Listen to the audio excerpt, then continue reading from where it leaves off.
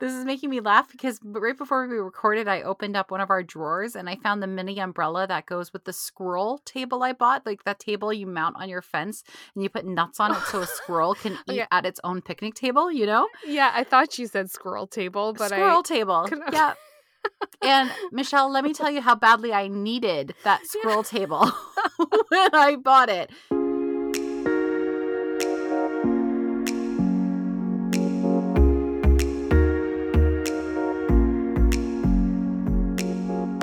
Welcome back to the Modern Lady podcast. You're listening to episode 145. Hi, I'm Michelle. And I'm Lindsay, and today we are talking about contentment. We live in a world of great excess. Advertisements and influencers beckon from every corner of our culture to indulge and to seek a life of unbridled luxury. But does this truly make us happy? The truth is more countercultural than we may realize, and the key may be found in our quest for contentment and in a wonderful Swedish concept called Lagom. But first, the best way that you can support The Modern Lady is by subscribing to our podcast on whatever app you use to listen to podcasts and by sharing us with your friends.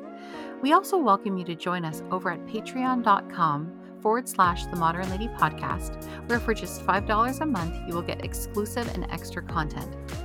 Michelle and I just want to give a shout out to our newest Patreon supporters this week. It means so much to us that you can support us in this special way. Thank you to Lacey, Deb, and Shell for joining us on Patreon. And if you would like to leave us a comment or message us about today's episode, the best way to get in touch with us is on Instagram at The Modern Lady Podcast.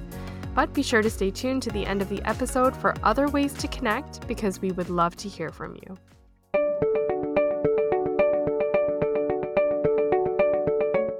But before we get into today's chat, Lindsay has our Modern Lady tip of the week. I'd like to thank my friend Karina at that.catholic.widow for this etiquette tip suggestion. The season of gifting cute Christmas tins filled with baked goods is upon us, and while many of us are aware of this etiquette tip, it's worth repeating, and as always, I've enjoyed looking into it a little further. The tip is never return a Tupperware container empty.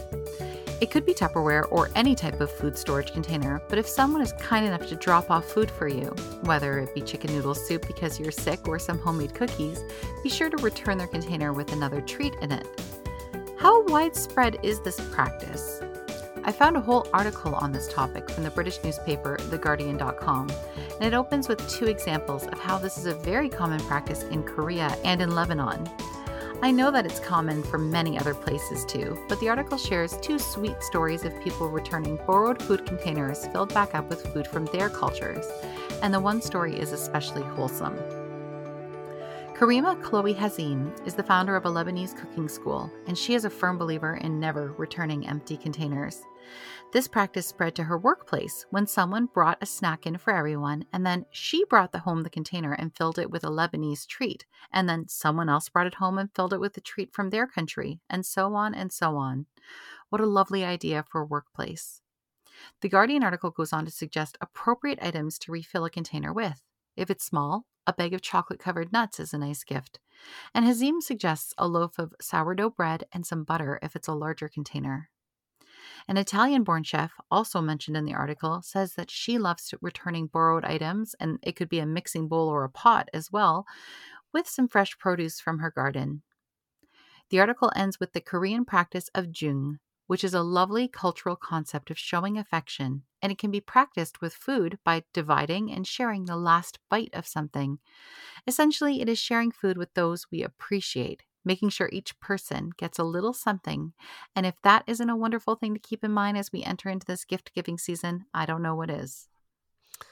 Oh, I love this idea. I have to say, I'm not in the practice of filling up empty containers back. I'm always no, I'm kind of preoccupied with making sure they're getting something clean back so that they don't have to wash more dishes.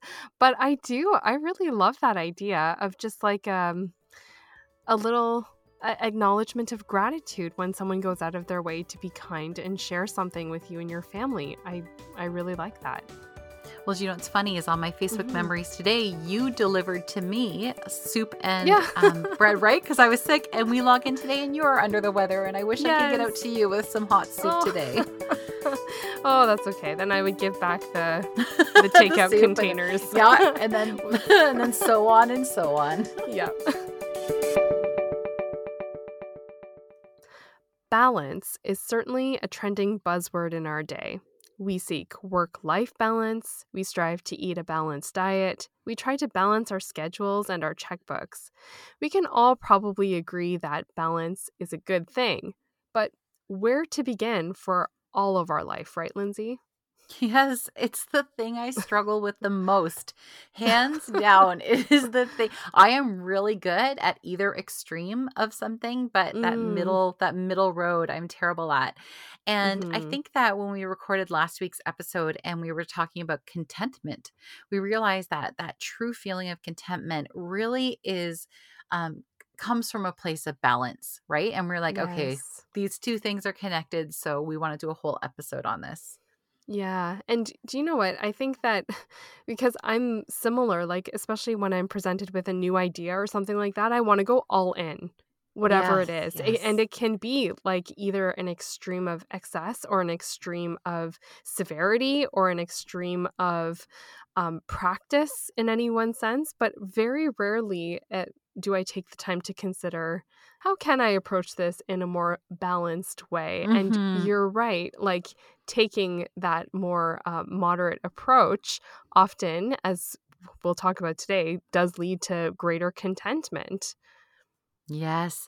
Now, there was a specific part in our episode last week that just really struck you and I, right? So, for those Hmm. people who maybe haven't heard that episode yet, I'm just going to repeat that section. So, I had said there was research done on a group of nomad peoples living high up in the Himalayas.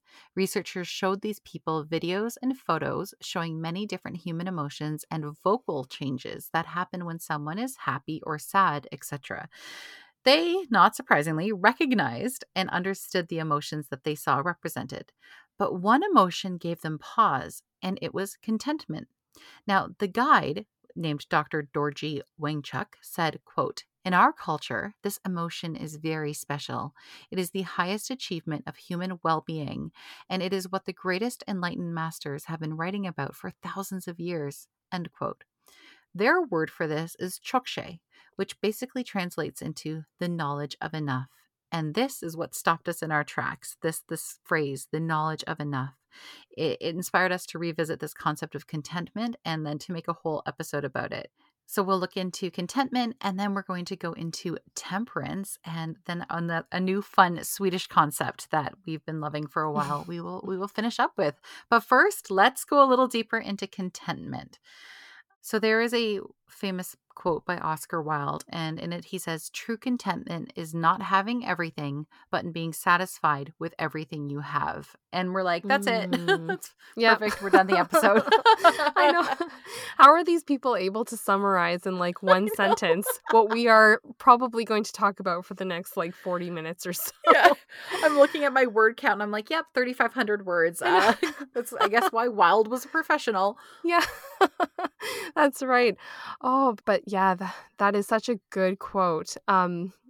Was trying to look up different definitions of contentment and contentedness from around online, and so many of the definitions go along with what Oscar Wilde was saying, right? Yeah. Being happy with what you have, who you are, where you are right now. There was a really good definition on goodtherapy.com that Hmm. adds on this idea of like it's about respecting the reality of the present, Yes. right? Love And that. Yeah. yes, and that image was just so striking to me. Like, being content means just respecting the reality of the present moment. And I don't know if we often do that. So much of our lives are spent like rehashing the past or constantly looking ahead, Yeah. where we're going, what we could gain from any particular thing. But I love like all of the definitions of contentedness really forces us to stay the here and now and work on the satisfaction right now. Yes. And this is actually, it seems like such a simple topic, but I'm sure you found too in Hmm. your research that it is anything but simple. Like there are so many things that threaten our sense of contentment, right? Of Yeah. contentedness. There are just so many things that are just wanting to disrupt us, whether it's like how we view ourselves, our houses, our bodies, our relationships. Like there's just so many different aspects that can really make it hard for us to find true contentment. One of those Hmm. things was a problem in Wilde's time, in Oscar Wilde's time, but even more now. We live in an age of great consumerism. And Mm. this is a new experience for humans. Like it really started in the late Victorian period as the Industrial Revolution started to mass produce items, which made goods more affordable, right? For the working class people. This was new. And then things took a turn again during the two world wars and the Great Depression. And, the world wars impacted Europe's day to day life in a certain way. And the Great Depression maybe impacted the United States more. But needless to say, there was a period there where you couldn't just go get what you wanted for average people. And then the 50s happened. And it was like this massive boom and everything. And you needed to have the best stuff. And that's where, like, these perfect houses and the housewives and middle class prosperity really happened, Mm. Hmm. including the creation essentially of the teenager. Obviously, there's always been in Oh, chronological age teenagers, yes. but right, but they weren't a target market audience and until the 1950s and 60s. And companies wanted to create lifelong consumers, and that's when they really started to marketing to these teenagers that had for the first time some independence. They weren't going off to fight in war. They had little jobs, right? They had some money to spend. And so now in 2023, you add in social media, which is, Mm. well, let's just remind ourselves, like the whole purpose of social media is data gathering. And there's that saying Hmm. that if you're not paying for a product, you are the product. And that's what social Right. media is, right? They want to get to know you as best they can so that companies can target you as best they can with ads. And so this desire that is just ever growing to keep up with the Joneses is one of those things trying to steal our contentment. And I think that it comes down to, in a lot of these areas, expectation versus reality. And I think that our expectations are dramatically increased by what we today are seeing again on social media and reading in our romance novels and watching on Mm. Netflix, right? And when such an artificial reality is essentially being like pushed on us, reality itself seems more and more grim as the days go by. And so I'm like, Mm. how on earth can we be contented in such a world? Mhm. It's true. It's discontentedness, right? Mm, Is mm. what we're struggling with here. And on that note, everything you just said relates back to I came across an excerpt from Fulton Sheen's our beloved Our venerable beloved. Fulton Sheen's Yes. Yes. book. He has a book called Way to Happiness, Hmm. and the first chapter is called Contentment. Mm, And I know, and he identifies the 4 reasons that you may be discontent, and the 4 of them mm, are egotism, which mm. he essentially explains as pride, Yeah. envy, covetousness, and jealousy. Right. And that goes so much with what you're saying, especially about like what breeds our discontent, especially nowadays. It's the Yeah. advertisement, it's the desire Yeah. um, to have for ourselves. So I would consider that like the egotism and the Yeah. pride. And Yeah. then the wanting to keep up with the Joneses, keep up with Yeah. everything else. That's envy, jealousy, covetousness. That's all that comes up. And he goes on to say, like, it's all mitigated by the virtue of humility, seeing Mm. things as they really are. And that ties into what we're talking about, respecting the reality Yeah. of the present, right? So you're right, like in a very secular way, and we're seeing also in a theological way, this whole the underlying issues here all stem from the same things as our discontent comes from the same places, and Yeah. the solution is similar too, and it's rooted in reality and in our present moments. I love that. Of course, Sheen had something brilliant to Of say on it, and course. I can't believe I didn't know that. Yeah. That's Yeah. incredible. And it's funny because in my notes, when I was like trying to define contentment, I found it was actually maybe easier for us to understand discontentment, right? Like Yes, that yeah. seems like something we can put our finger on more than maybe we can with contentment. Mhm. Yeah, strange how that happens. Yes. So then I was like, everything when you Google contentment, it's always linked with happiness, right? Mm, And so it's mhm. like, okay, how are contentment and happiness different? Because they are different. And then as soon as I started to dig into that, I went all the way back. It was like a time travel trip back to ancient Greece and Yeah. Aristotle. And I came across this term, eudaimonia. And it is a central concept in ethics and philosophy. Now, to Aristotle, it's the highest human good. And I think this is really interesting. I got this quote from Britannica.com. It says, "It is the only human good that is desirable for its own sake," and then in brackets, as an end to itself, rather than for the sake of something else, and then in brackets, as a means towards some other end. End quote. Mm. That's kind of a lot of words, but it's like Mhm. very different than our concept of love, right, which is willing the good of the other. This concept of like achieving the highest human good is really the only thing that is good for our own sake, and I'm like, I kind of like that. Mhm. So when I kept looking into it, I was Mhm. I was why was I shocked that there was so much information that we couldn't just sum up this very intense philosophical concept in just a few minutes on our little podcast. But it's Right. fascinating. And so another thing it kind of talks about is that it is the good performance of the characteristic function of human beings. Okay, so namely excellence in all the best parts of being human. Okay, Mm. it's like Mhm. you want to do all the best things, living a virtuous life. And Mm. we'll go into virtues a little bit more, but Christianity isn't the first place that came up with virtues. This was a really big deal in the Stoic culture of ancient Greece as well. So to sum Mhm. it up, it seems like in order to achieve the highest human good, we need to practice a lot of self control. And when we master ourselves, we pave the way for a quote, complete life, which is again what their goal is. And I think having a complete life would make someone feel pretty darn content. Mhm. Wow. A lot there with A lot. that. My goodness, you're right. Like, how could we have, like, summed up ancient Greek philosophy in a more succinct way? Bravo. Well done. Thanks. Yeah, I was so interested when you were saying that Aristotle really taught that to achieve how do you say it? I Eudaimonia? think eudaimonia, but then I was just Eudaimonia? thinking maybe it's like eudaimonia. So either You tomato, know what we tomato. mean. Yeah. Yeah. So eudaimonia, um, namely that it requires you to basically live virtuously, right? And Yes.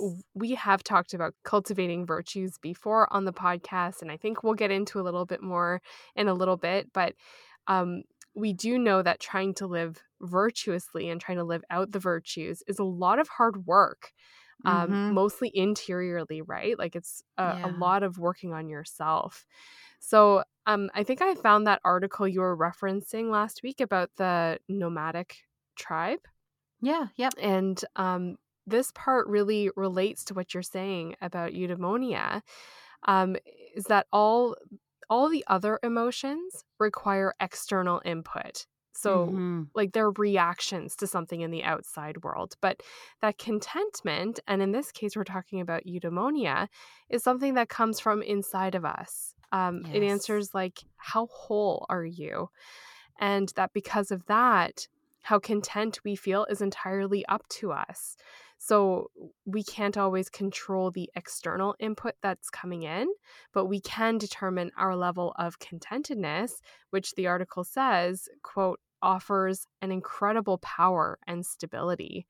And Mm. I just love this concept that, contentment, eudaimonia, it's not to be confused with complacency. Yep.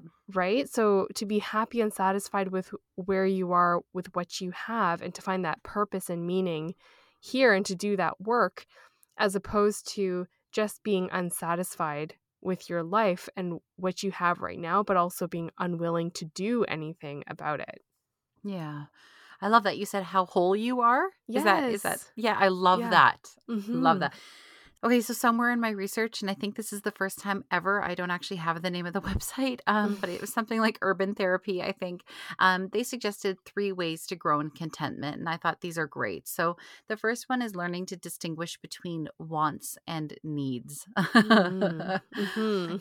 And I think this is something that maybe we don't know how to develop in ourselves, but if you've ever raised toddlers, it's something that we seem to want to teach Oh, them, right? And I'm like, this yes. is like, so it's something that we like, it's a great time to start to practice that skill, is right from toddler years on. But I guess the main distinction is that needs are things that are required for survival, and Mm, wants are things that are good to have, right? But they aren't technically essential. mm, Um, but I think that when we learn to distinguish between those things, it really allows us to appreciate both of them in a really authentic way, especially when we treat ourselves finally to one of those wants. mm. Yeah, and this kind of piggybacks off of what we were talking about before with advertisements and social media and everything. Mm-hmm. That's the nature of marketing, right? We're Yeah. so surrounded by marketing. It is hard to distinguish just on a surface level what is a need and what is a want because everything is presented to us as a need. Like, you Yes. have to have this in order to be fulfilled, like, to be content and to find that happiness. So, I don't think we could maybe be blamed for those times without thinking we're like, Yeah. we're confusing the wants and the needs, but that's a really good, clarification and, kind of a call back, a harken back to try to distinguish between those 2 because there is quite a quite a big distance if you think about it. This is making me laugh because right before we recorded, I opened up one of our drawers and I found the mini umbrella that goes with the squirrel table I bought, like that table you mount on your fence and you put nuts on it so a squirrel can eat Okay. at its own picnic table, you know? Yeah, I thought you said squirrel table, but I Squirrel table. couldn't. Yeah. And Michelle, let me tell you how badly I needed that Yeah. scroll table when I bought it. But Jason has not hung it up yet. So I'm Oh, laughing no. about those needs. And I think this is especially important to remember as soon as, oh my goodness, as soon as November 1st hit, our Mm, Instagrams were mm. filled with like all of the Christmas needs, right? And Yes. so that message is just going to be hammered home to you like you need this, you need this, you need this. So yeah, to grow in contentment, start to learn how to practice distinguishing between your wants and needs. Mhm. Now, the second thing is simplicity, an uncomplicated life, and really learning what that means and how to embrace it. And the world tells us that we need to be everywhere, doing everything, being everything to everyone. And I think it's a lie.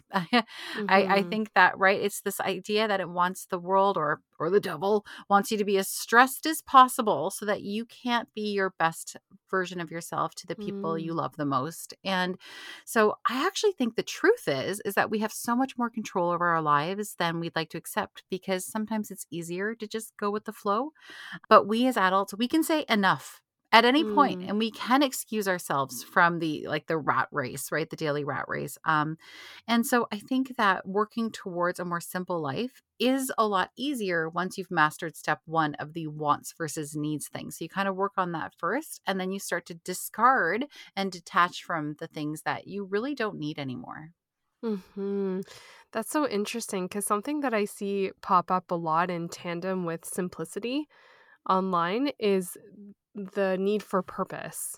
Like to have a Mhm. clear focus on what your purpose is. And I can totally see how these 2 things are related because if you really know, what are your goals in life? What is really important? What is essential? What is it that you really Mhm. need as opposed to want? Then you don't need to clutter up your life with superfluous things, right? That are not going to help you Yes. get to that goal. And so yeah, I love that idea of simplicity and how it all kind of comes back to purpose. Oh, and purpose as well, finding your purpose in that sense can really contribute to your sense of contentedness as well. If you Mm. know exactly what you're about and Yes. where you're headed, um, Yes. yeah, you're not going to be bothered by the distractions and you'll probably feel a lot more at peace. Yes. And Then, if you reach that point, I think it's the third thing, and it's perfect. It's gratitude. So I think Mm. after you've figured out what's essential for your life, like you're saying, once you've simplified things, I think you then really learn to be thankful for like that one special event that you like bought tickets for, right? That you're looking for, or like that Mm. new winter coat that you saved up your money for. So you bought a better one and it's going to last you for a long time. I think true gratitude is deeply satisfying. And I think that that's what leaves you feeling contented or Mm. contentment. Mhm. Mhm. So, the next thing we want to talk about is something that I think this word gets a bad rap. Maybe it's because it's still associated with prohibition, right? Right. The temperance movement Yes. and the teetotalers, the no more alcohol movement, but it's the word temperance. And Mhm. it's again, it's in this sense, we're using it in a theological sense, but it's still that same concept of like not too much, not too little, and finding your contentment in that middle ground. And so, yeah, you and I look at it as temperance. It's one of the four cardinal virtues. But first, I'll just address again, like, what is a virtue? And we've Mhm. talked about it many times before, but I found a new thing today. I thought that was really cool. And it's from CatholicStraightAnswers.com. Not to be confused with CatholicAnswers.com, which I think a lot of us Catholics are used to. Yes, Catholic straight answers. Even more CatholicStraightAnswers.com. Yep. direct. Yes. Yes. And in it, they wrote St. Paul, in his letter to the Philippians, captured the idea of virtue and the living of a virtuous life. St. Paul writes, "My brothers, your thoughts should be wholly directed to all that is true, all that deserves respect, all that is honest, pure, admirable, decent, virtuous, or worthy of praise." Now, it says, with this in mind, the classic definition of virtue is a habit or firm disposition which inclines a person to do good and avoid evil. Okay, so there's a whole bunch of virtues, but then the Catholic Church has four cardinal virtues. These are prudence, justice, fortitude, and temperance. And then also from CatholicStraightAnswers.com, they say that these are the four primary moral virtues, the cardinal virtues. And the word cardinal derives from the Latin cardo, which means hinge. Consequently, these four virtues are called cardinal because all of the other virtues are categorized under them and hinge upon them. Mm. And then finally, just so we're super clear, temperance is defined by the Catechism of the Catholic Church as the moral virtue that moderates the attraction of pleasures and provides balance in the use of created goods. It ensures the will's mastery over instincts and keeps desires within the limits of what is honorable. Hands down, that Mm. is my favorite definition. There is so Yes. much there, right? It's not denying pleasure. Mhm. It's just keeping things in balance. And it's not also saying don't give into buying created goods. Like all of these things are mentioned and taken into account, but it's keeping those things in check and staying honorable. Oh, I just love that. Mhm. Yeah, I had that one line, that last line from the Catechism's Mm-hmm. definition too in my notes, that it's the will's mastery over instincts, Mm-hmm. right? And it Yeah. really just sums up the connection between temperance and contentment, right? It's this Mm. knowledge of enough, right? That's Yes. essentially what temperance is as a virtue, is exercising your will to the point where you know as you go through your day-to-day life how much is enough. Like you Yes. said, it's not like it's not a deprivation. It's not severe, and sometimes because probably of the prohibition, we think it's a severity. We think it's an Yes. abstinence of something, Yes. right? That's right. Yep. But really, it's just a mastery of your will. And that absolutely is virtuous. And it is, as we said, a lot of work to master. Yes. And if these cardinal virtues seem familiar to you, you may be familiar with the four Stoic virtues. And they are wisdom, courage, temperance, and justice. And these are, again, from Greece. And these were pre Christian times. And there's a great quote from dailystoic.com that says, "Temperance is the knowledge that abundance comes from having what is essential. The Stoics often used temperance interchangeably with self control. Self control, not just towards material goods, but self control, harmony, and good discipline always, in pleasure or pain, admiration or contempt, failure or triumph. Temperance is guarded against extremes, not relying on the fleetingness of pleasure for happiness, nor allowing the fleetingness of pain to destroy it." End quote. And I think that's Mm, everything we would agree with, right? From a Catholic perspective, that is how we yeah. would describe temperance. Yeah. Yeah. Just this idea of moderation, right? Yes, And what's yes. interesting too is that it's kind of like the golden rule of do Yes, unto others as you would have them do unto you. And you can yes. find it in I think it's every major world religion. You can Yep. find an iteration of that. It just spans. It's intrinsic to something within us that you can find it in Yes. so many places over so many centuries. And Yeah. I was finding that this is the case too for this idea of the practice of moderation and of temperance and why it's so important. So a lot of Mhm. these examples I was really interested to learn about from a YouTuber named Irina Skuld, and she was talking about the Swedish art of Lagom, and she Mhm. points out all of these different universal practices of moderation. And she starts with the Temple of Apollo in Delphi, which has two inscriptions, and one of the inscriptions says, Maiden Agan, which means nothing in excess. Mm. Then she goes into Epictetus, which is a Greek Stoic philosopher, who says if one oversteps the bounds of moderation, the greatest pleasures cease to please. Mm. Right? Moving into Yes. like Yep. Seneca. Seneca, who's a Roman Stoic philosopher, and he said, quote, so-called pleasures, when they go beyond a certain limit, are but punishments, end Mm. quote.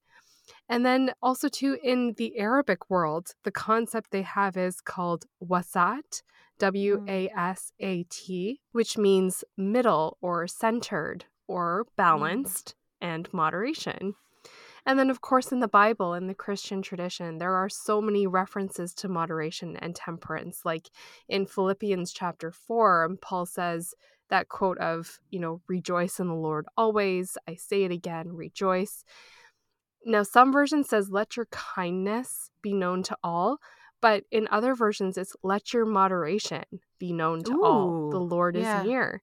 Yeah, and the many other ones as well. So I just love that it seems to be a universal call because something within us knows that excess is not going to be what ultimately satisfies us or where we'll find true contentedness. Oh, I love that. And that brings us, yeah, back to Sweden and this concept of lagom, right? Yes, this is basically a way for us to get to Sweden, We were which is so our excited to get to Sweden. We're like, we finally we're can't here. possibly, yes, we can't possibly do another episode on Huga. And we've already done Fika years ago. Yeah. And so, alongside my books on my bookshelf of Fika and Huga, I have a book on Lagom and I've had it for a long Right. time. And so we're so excited to come here. And so it brings us back to this concept of enough, right? The knowledge Mm. of enough, which is what we started with. And while I love temperance and I'm all about the four cardinal virtues, I just thought when you and I were joking about this that maybe it's because it's Scandinavian, but Lagom seems a little cozier than Mm. temperance. Yes. And then we were like, maybe because in most of the times it's referenced, it has to do with cake, like with fika and having your Yes. little dessert in your coffee break. And but then in my notes I was like, but it doesn't always have to do with cake. But to me, it's like, Not too ooh, much cake. not too much cake. So back to Scandinavia. So yeah, the word is Lagom, lagom, and it means not too much and not too little, just right. So my book about lagom is written by a woman named Linnea Dunn, and she says that it's widely believed that the origin of the word comes from a Viking saying for laget om, which means Mm. around the team, which is what they did when they would pass the drinking horn around. It meant that everyone took just enough so that there would be enough left for the next person. Which, Michelle, when you said that Mm-hmm. interchangeable word from scripture of kindness versus modesty, was it those two? Moderation. Yes. Moderation, right. Okay, sorry. Yep. Kindness and moderation. That made me think that when we are moderate, it is by effect Mm. kindness to everyone else, right? When we don't take anything in excess, right? It is often an act of kindness. Yes. Oh my gosh, that's such a good point. Because when I was reading about this origin as well with the Vikings, which I love that Mm-hmm. this is the etymology of the word Mm-hmm. lagom, it's reminded me of the quote. Now, I thought it was Mother Teresa, but other people say it could have also been Gandhi. Right. I think it could be either one of them who said, "Live simply so that others may simply live." Right. Yes. Right? Which is a kindness and a consideration of how you live your life, so how it impacts positively someone else. So, yeah, I love that. The concept of Lagom is this philosophy put into practice. And that's so interesting because okay, another aspect of it in Swedish culture is that they say it's like a fair use policy to make sure Mm. everyone gets their piece because everyone is entitled to like their own piece of something. Mhm. And then the second aspect of lagom in Swedish culture is about satisfaction. So yeah, Mm. it's making sure everybody gets something, but it's also that you learn to be satisfied with what you did get. This other awesome thing about Swedish culture that was at the in the intro of my book. So it talks about how in 1996, an author named Jonas Gardell referred to Sweden as the country of semi-skimmed milk. And from Mm. what the book says, Swedes really loved this description and like own it because they say it's perfectly lagom. The milk is not too skinny and not too fat. So they are semi-skimmed people. Oh, so 2% milk. Yes, yes. Yes. Oh, I do love that too. Yes, just that, yeah, it just all comes back to that balance, right? Yes. But I do love going back to what you're saying about this fair use policy, that there's Mhm. enough for everyone. I kind of like that legalistic aspect to Lagom too, that side of Yes. it. It kind of reminds me of our favorite Navy SEAL, Jocko Willink, Mhm. when he talks about discipline equals freedom. Mhm. Right? And because we've just been talking about temperance and the virtues and how it's this interior work that we have to do. We have to discipline ourselves to have self-control in order Yeah. that everyone gets their fair share of something. But that ultimately, when we do that, it's going to free us interiorly from our own desires. And why is Yeah. that important? It's because we're free to extend the fruits of that virtue to the other people around us. So it's just, as with a lot of concepts, I think, from Sweden, they have like this very holistic view of how a lifestyle, a communal lifestyle especially, should be, taking into consideration how your individual self impacts the community and how a healthy communal aspect will impact you as an individual and the give and take Yes. that's found Yes. there. I Mhm. love that about Sweden, and it's actually so important for them. Like this type of thing, a lot of it's been worked into their government policies because the Lagom lifestyle there, it's not just about fika, which is the coffee break and cinnamon roll in the afternoon. They use it in terms of work life balance, exercise, if you're staying in versus going out. But it's such a part of their everyday life that it's been worked into workplace policies, daycares, government institutions. They've helped all make this achievable. This idea, this Mm. work life balance. They have really long maternity leaves. They have more coffee breaks during the day. You get longer vacation time. There's really affordable daycare, including after school daycare, which is called fritids, which literally translates into free time, which is really Aw. neat that they're like, hey, it's a little bit more free time, maybe for the parents who need to grab something on the way home after work. Right down to the culture that promotes fatherhood as just as important as motherhood in like an actual way of like doing the actions. There's an equal breakdown of the parenting duties there that you really don't get in a lot of other countries. So there's a system in place, right from the government on down, like a top down system that helps people achieve this balanced lagom life.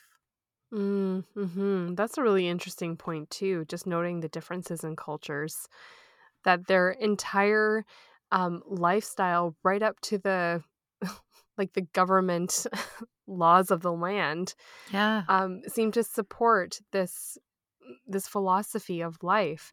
Whereas for us, it might be, at least for a little while, like we live in a culture that's not quite so interested, I Yeah. guess, as a whole, legally, um, about the supporting the balance of everything. We Yeah. have like the Yeah. glorification of busyness. Your value is dependent on the amount of work you put out. Um, yeah, all those different things. It's interesting to note, like, we long for that kind of a balance, but societally, it might take a little bit longer to reach that extent here as opposed to how it is in Scandinavia. Totally. I would say it's such a different culture over here. And I'd Mhm. say Canada's kind of in the middle, right? We've got a Yep. little bit of I call myself a Scanadian. I feel like we've got a bit of it up here, but there is still very much that rat race culture over in America, and parts of the United States. And it is so different when you hear from people in Italy and Spain and these different cultures over in Europe where they do seem to have really held on to this idea that your lifestyle is critically important for your health and the health of the community, like what we're saying. Another Mhm. interesting aspect of Lagom in Swedish culture is their design. So I'm talking like furniture and home design. It's we know this. We know IKEA, right? It's going to pop into your Yes. head. It's minimalist, yet often really well made. The furniture, especially if we go beyond IKEA, but I've always been happy with my IKEA products. Their furniture and Mhm. their home decor is affordable yet eco-conscious, and it's also seen in what they choose to wear in their wardrobes. Swedes really love to have a minimalist capsule wardrobe. They have usually just a few colors, but then the odd, really fun piece that they mix in there, Mhm. which again I love. But Mhm. mostly they dress in a very timeless and beautiful way. It doesn't seem like they're as ruled by trends. Not saying they're not trendy, but they're not ruled by trends like we seem to Mm. be over here in America. Mhm. Mhm. Yeah, that's such a good point. I was reading an article and I maybe my first time too. I can't remember what the article was because they didn't write Oh! down the the source, but it was, a woman sharing about her year trying to live Lagom, Mm, basically, and the one thing that she noticed was about how much more simple getting ready in the morning was for her when she yes. practiced this balance, um, Yeah. this practice of determining between wants and needs, and how the needs are quite simple, right? They're quite basic. And so even she talks about how she does her hair and compares it to how in like Sweden, it's often very embraced, like just your natural hair. And how Mhm. for her, she Yep. found that so freeing. She used to spend so much time, even daily in the morning, trying to style her hair to perfection, whereas she could Yeah. just find a nicer balance in even those very personal aspects of our day to day lives. And then I think again, it all goes back then again to when you've simplified those ways, right? You're very appreciative of the things you have and you free up that a little bit of time and mental Mm, space and energy. And mhm. then the last thing I love about it is this section in the book again. It's called Lagom by Linnea Dunn. And she says, quote, last but not least, consider how you define happiness. Expectation is a powerful thing. If your aim is bubbling ecstasy, for example, life might seem disappointing a lot of the time. From a Lagom perspective, sustainable happiness is just as much about acknowledging problems with a solutions focused hat on and being present during the small moments of calm and bliss in your everyday life. Wow. I want to live my life in a what did she say? Ecstasy? What kind of uh, ecstasy? well, that you're not supposed to live your life in I that know though. I'm not Oh, supposed okay. to, but I'm just Oh, okay. Okay. I'm now thinking, like, how much of my life is spent in pursuit of living in that Yes. bubbling ecstasy, Yes. Yep. which sounds so attractive, but, oh my Yeah. gosh, but when she flipped and said, like, actually sustainable happiness is found with approaching even life's problems with what Yes. was it? The A problem-solving solutions hat? focused hat. Yep. And Yes. then on the flip side, being present also for the small moments of common bliss that you're just at the ready in the moment, right? Yeah, and honestly, as soon as you said that part of the quote, I was like, "Oh, no. No, no, that's actually what I want." That sounds, even on Yes. paper, more attractive than even bubbling ecstasy. So, yeah, I love this idea that lagom is, again, it's not complacency, Yeah. it's contentedness, and Yeah. contentedness, does actually require a bit of work, a bit of problem solving, a bit of perspective, and a little bit of inner work with our virtues so that we're self controlled enough to balance those desires from what is actually essential. Yes. And so, like what you're saying, somewhere in that middle ground, one finds contentment. There's a painting by Edward von Grützner, and it's called Peace and Contentment. Now, it comes up on the Wikipedia page for Contentment, a page riddled with issues, as it reads like a personal essay, I will say. But there's an image there, this painting from 1897, and it's of an older man. He looks like a monk in his brown habit and hat, but he has a well-worn leather apron covering most of his clothing. He has his hands resting on the breast part of the apron, thumbs tucked inside, fingers on the outside. You know the pose. And his head is leaning back on a barrel.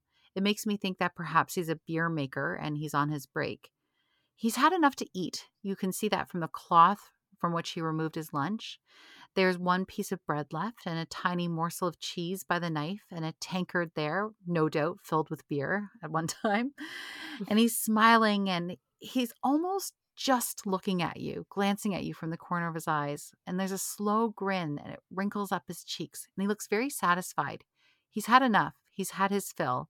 He has rested and his needs have been met. He isn't a fancy man and he will no doubt have to return to work. But there is no doubt that he is deeply content. It is different than happiness, although happiness and contentment are siblings.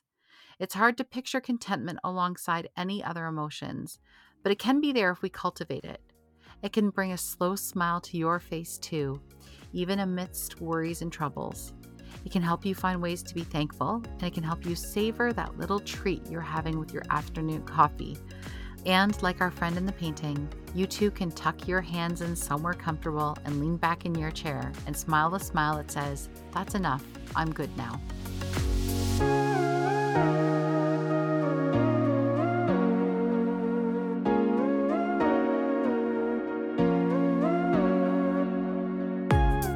Okay, it's time for our What We're Loving This Week segment of the show. So, Lindsay, what have you been loving this week?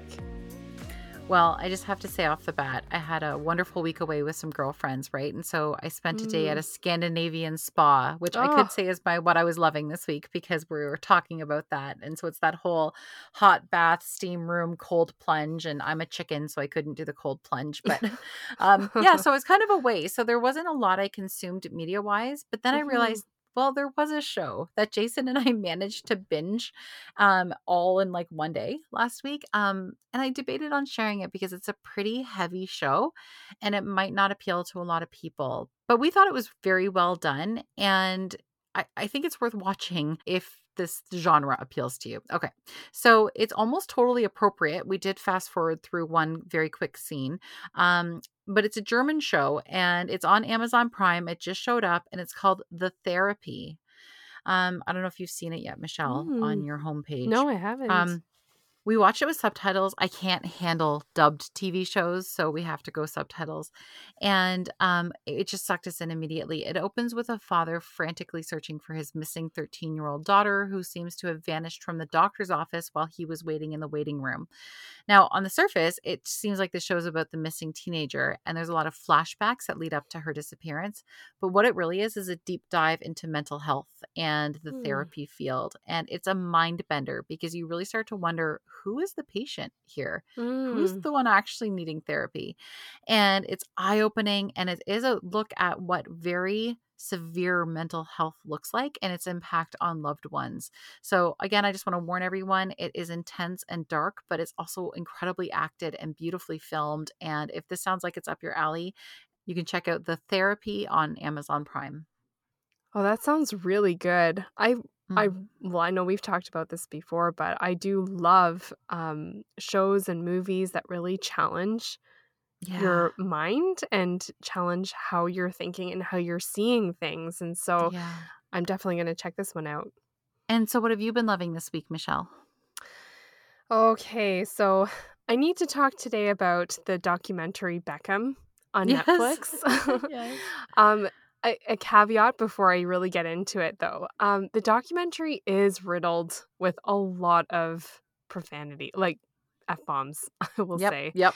Right? It's done almost entirely interview style, which I know we've talked before, and I know you've said it before, Lindsay, too, that sometimes it can make a difference when it's like speaking off the cuff profanity as opposed to actually scripted in profanity to a show. But there is a lot. So just be mindful of that before you watch. And also, just as a side note, before I get into why you may want to consider it anyways, you could also stream this show through a filter like VidAngel. Like, Yep. we've used VidAngel before, and it would work really well on filtering out language of any show you're not sure about. But the reason why I still want to talk about this show is because it was just excellent in several ways. So, the documentary follows soccer superstar David Beckham from his childhood love of soccer through his career and fame in the sport. I don't remember following the highlights or the lowlights of his career very closely while they were happening. So I found the documentary so interesting, especially when you're able to hear from the players and from Beckham himself about, the inner workings of the soccer world, how things work there, their real feelings on certain games or situations that was going on. And I also really loved hearing about David and his wife Victoria's marriage and family life. I found their love story and their commitment to one another really beautiful through the highs and also through the many challenging points of their marriage, and how they really spoke about knowing that this was something they both wanted to fight for, and so they did tooth and nail. I also didn't know much about Victoria Beckham at the time, but I was really impressed with her throughout the documentary as well. Her dedication to her family in particular. Um, I followed her on Instagram for a while now, but this documentary really made my respect for her go up for sure. Otherwise, though, the production is incredible. Something that they did while filming that I loved was when they would do a very, very close up of the interviewee's face. And then I think that they would be showing through maybe the reflection of the camera lens or something, a moment or a game or a headline, to catch the interviewee's reactions and emotions. And they would overplay that with clips of a game or something. It's hard to explain. I don't know if I made sense, but you'd have to see it to know what I'm talking about. Oh, totally. I'll cut in. It's my Yeah. favorite part too. It's Yes. incredible that they did that. Yeah. I know Yeah, exactly what you're saying. Yeah. it made it so intimate, right? And Yeah. personal. And then finally, just the storytelling itself, I really felt was masterfully done. So at times it was informal and casual, at other times a bit more narrative. But I loved the fantastic use of the clips intermixed with the interviews, sometimes going back and forth very, very quickly to tell a really good story. And it was just a documentary and a show that I got really lost in. And I appreciated their story so much, and I'm really glad that they produced something like this. Oh, Michelle, I'm so glad you shared this because I Mhm. saw the first 3 episodes, and I think I told you it's killing me that I saw them when we were away at a cottage where there was Netflix, but we don't currently have Netflix, and the Oh, Wi-Fi cut yes. out Oh, before I could no. watch the 4th episode. Oh, And I was no. like doing anything to like extend our stay in the cottage so I could just watch the last episode. But to this day, I haven't seen it. Yeah, the language was hard to deal with, but it does tell such an interesting story. Never before have I cared about soccer. I'll just say Yeah. that flat out, right? But then I'm like, Similar. Yeah. yeah, my jaw was on the ground. And I actually, as much as, and I have followed Victoria's career since the Spice Girl days. But Mhm. I'm a celebrity junkie, so I have known Posh and Bex. I've been following their relationship since the 90s, but I never really cared about him on his own, and having this new appreciation for the sport and him as a little boy sleeping beside a soccer ball and his pictures of soccer, and it's a really wholesome story. And I think that you and I've talked before, like with our other show that we love, Chef's Table. And when you Mm. see someone who's dreamed of doing something forever and then they've excelled in it, that's just a great Mhm. story, right? That whether Yes. you are interested in what the job is or what they do, seeing someone work so hard and get what they deserve feels fantastic. So it's just a really encouraging and inspiring story. And also, too, I think what adds to that as well, in this regard, too, I was really surprised by how impressed I was with his character. Yes. Just his work ethic, his courteousness. There's one part where David Beckham was having troubles with one of his teammates, Hmm. and his teammate retaliated by speaking publicly about the tiff. And, Hmm. the David and the other team players on being interviewed were just saying, like, you just don't do that. Like, Yeah. nothing leaves the change room when you're on a soccer team like that. And so eventually they reconciled and they sat down face to face and they talked it out. And this other player was big enough to admit that he was wrong for doing that. And that he still felt how he felt, but he shouldn't have handled it like that. And Beckham said, okay, I respect you for saying that. And then it was over. And this other player was saying in the interview, he's like, I don't know what I was expecting. He's like, if it was me on the other side of that table, I would have totally written the guy off. Just been like, yeah, whatever, we're done. And so it was just like a lot of that kind of character that I didn't know about the personal life of David Beckham, and that I was interested to learn more about. And one more thing I learned that I really appreciate about soccer or football, as I never knew I did, was when they bring in, so the like Newcastle United, Manchester United, they always have the younger kids division. And remember how they bring the big, like the professional players out in the field, and they always had a kid with them? Like they were always really building up that next the next players.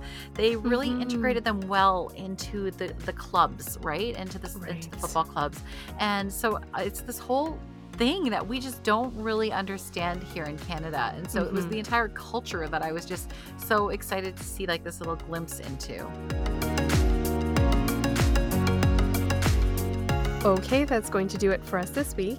If you want to get in touch and chat with us about our topic today, you can find us on our website, www.themodernlady1950.wordpress.com, or leave us a comment on Facebook, Instagram, and YouTube at The Modern Lady Podcast.